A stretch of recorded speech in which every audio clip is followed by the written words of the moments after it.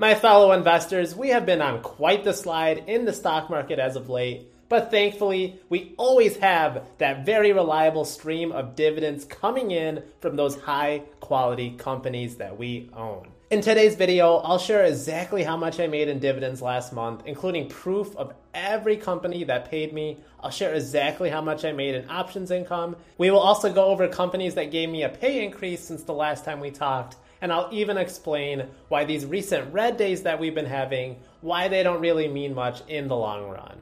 You don't want to miss this content, so make sure you touch that like button, say no to censorship, and help out a small-time YouTuber, and let's get started. You're looking at a graph here of the median value of a home in the US over time. I actually became a homeowner for the first time this past month, and they say that real estate has historically been one of the best ways to grow wealth. I think it's quite interesting that the value of a person's home literally changes every single day, but you never see people constantly checking Redfin or Zillow for the price fluctuations. They typically trust that their purchase will appreciate in the long run, and they go on and they enjoy their life. Yet that same concept, for some reason or the other, that doesn't seem to apply for another asset class, which is the stock market. We often check our position values every single day that the market is open, and we make emotional panic sell after a few bad trading days. Well, the truth is, this graph that you've been looking at, it isn't the median house values going up, but it is actually a graph of the S&P 500 over time.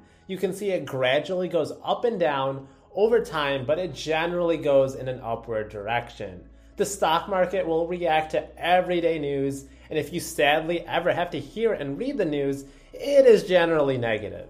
But if we invest into great high quality companies, typically these companies appreciate in value over time.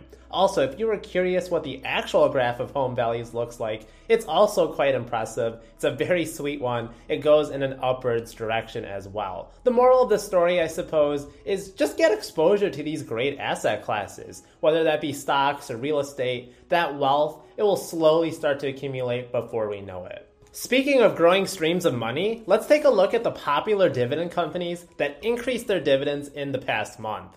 While there sure was a lot of companies that gave pay raises, the only one that I actually owned was not Reality Income, but Realty Incomes, ticker symbol O, which gave us actually a pretty huge dividend increase of 5.1%. That might not sound like a lot, but this is typically a company that only raises their dividend a fraction of a penny. O had recently completed its spinoff from the office REIT Orion, and since this is a monthly paying dividend stock, you could see how getting even a fraction of a penny raise, that can make a big difference in the long run if you own many shares. Now, this next company is not a stock that I actually own, but I wanted to point it out because I think it's just so fascinating, is that this little public utility company in Pennsylvania named York Water has now paid consecutive dividends for 604 straight quarters. They have never missed a dividend payment since 1816.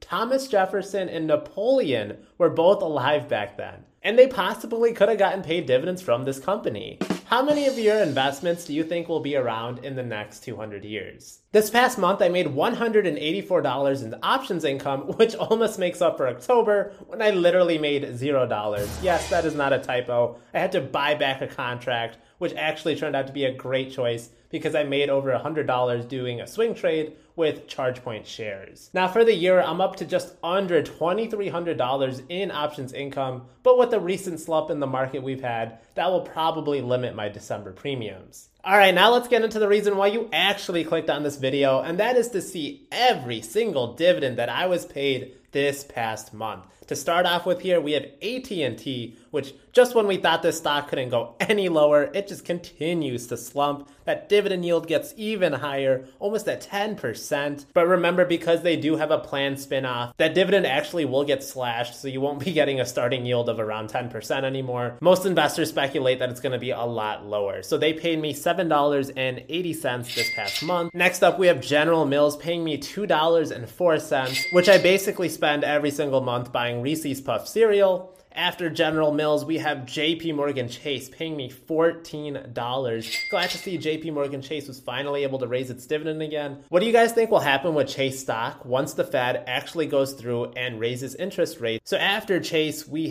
have Lowe's paying me $1.60. It's amazing how much of a tear Lowe's stock has been on. It just proves that a lot of these boring companies, they tend to do very well in the long run because they often provide a good or service that people need every single day, such as Lowe's. So $1.60 for them. And then we have another JP Morgan Chase product here in JEPI. This is a monthly paying dividend income ETF. They paid me $5.86. I think I'm going to make an updated video about JEPI. Let me know in the comments below if you would like to see one. So $5.86 from them. And then we have MasterCard at $4.40. So Visa and MasterCard, they've just been getting slammed with the new C19 variant. Many investors think that this could possibly cause more lockdowns and that means people won't be out spending money or swiping their cards. That could spell bad news for MasterCard or Visa, but I actually think this is a great buying opportunity for both companies. Then we have the always reliable Apple stock. They paid me $8.36. It's just amazing how many companies are nearing that $1 trillion market cap number, but Apple is almost at $3 trillion. Absolutely insane. World-class, #1 company in the world. After Apple, we have Costco. I just made a video about Costco stock, so be sure to check out why I love Costco, why I think it's going to continue to go up in the future. They pay me $2.37. After Costco, we have AbbVie paying me $15.60. AbbVie is just a cash cow of a dividend stock. Not only have they had great capital appreciation these past couple of years, but they've also been raising that dividend by double-digit raises every single year. Let's see if they can continue this good fortune for us in the future. So after AbbVie, we have Procter & Gamble, always super reliable. Procter & Gamble products are all over the shelves of wherever you go shopping at. $5.22 from Procter & Gamble. Then after that, we have Realty Income, not Reality. They pay me $5.82, and because this is a monthly paying REIT, that actually went into buying more shares of O. So $5.82 worth of O stock was purchased. So that means that next month, my dividend is going to be even higher than $5.82. So after O, we have Starbucks paying me $7.84. And I can honestly say, after moving to a major urban city, that joke that they make about there's always a Starbucks on every corner, that is literally true. I've experienced that so much this past month. The next company that paid me dividends was NuSee. I own 100 shares of NuSee. This is another income ETF, and they paid me $18.77. So after NuSee comes another income ETF in QILD. I also own 100 shares of this, and they paid me $22.46. So a little over $40 between my two main income ETFs. I have been thinking about buying into another income ETF. So let me know in the comments below which one you think I should be adding to. Altogether, I had 14 different ETFs/companies pay me for a grand total of $122.14. That represents a 97% increase from last November when I made just $62 in dividends. And the year before that, I made just $19. And that just boggles my mind because I'm making more with just one ETF these days than I did with all of my companies just 2 years ago. I think that just really shows how fast dividend growth investing can really help us build that wealth over time. Now, my trailing 3-month total, which is basically how much I make in dividends in a quarter, is now up to $452.25, which means my monthly dividend average is now $150.72. That's almost enough to pay a monthly HOA if you're lucky. Now, I'm still probably making more money going to the bathroom, working from home at work, but hey, maybe these dividends, maybe they can pay for a bathroom renovation one of these days.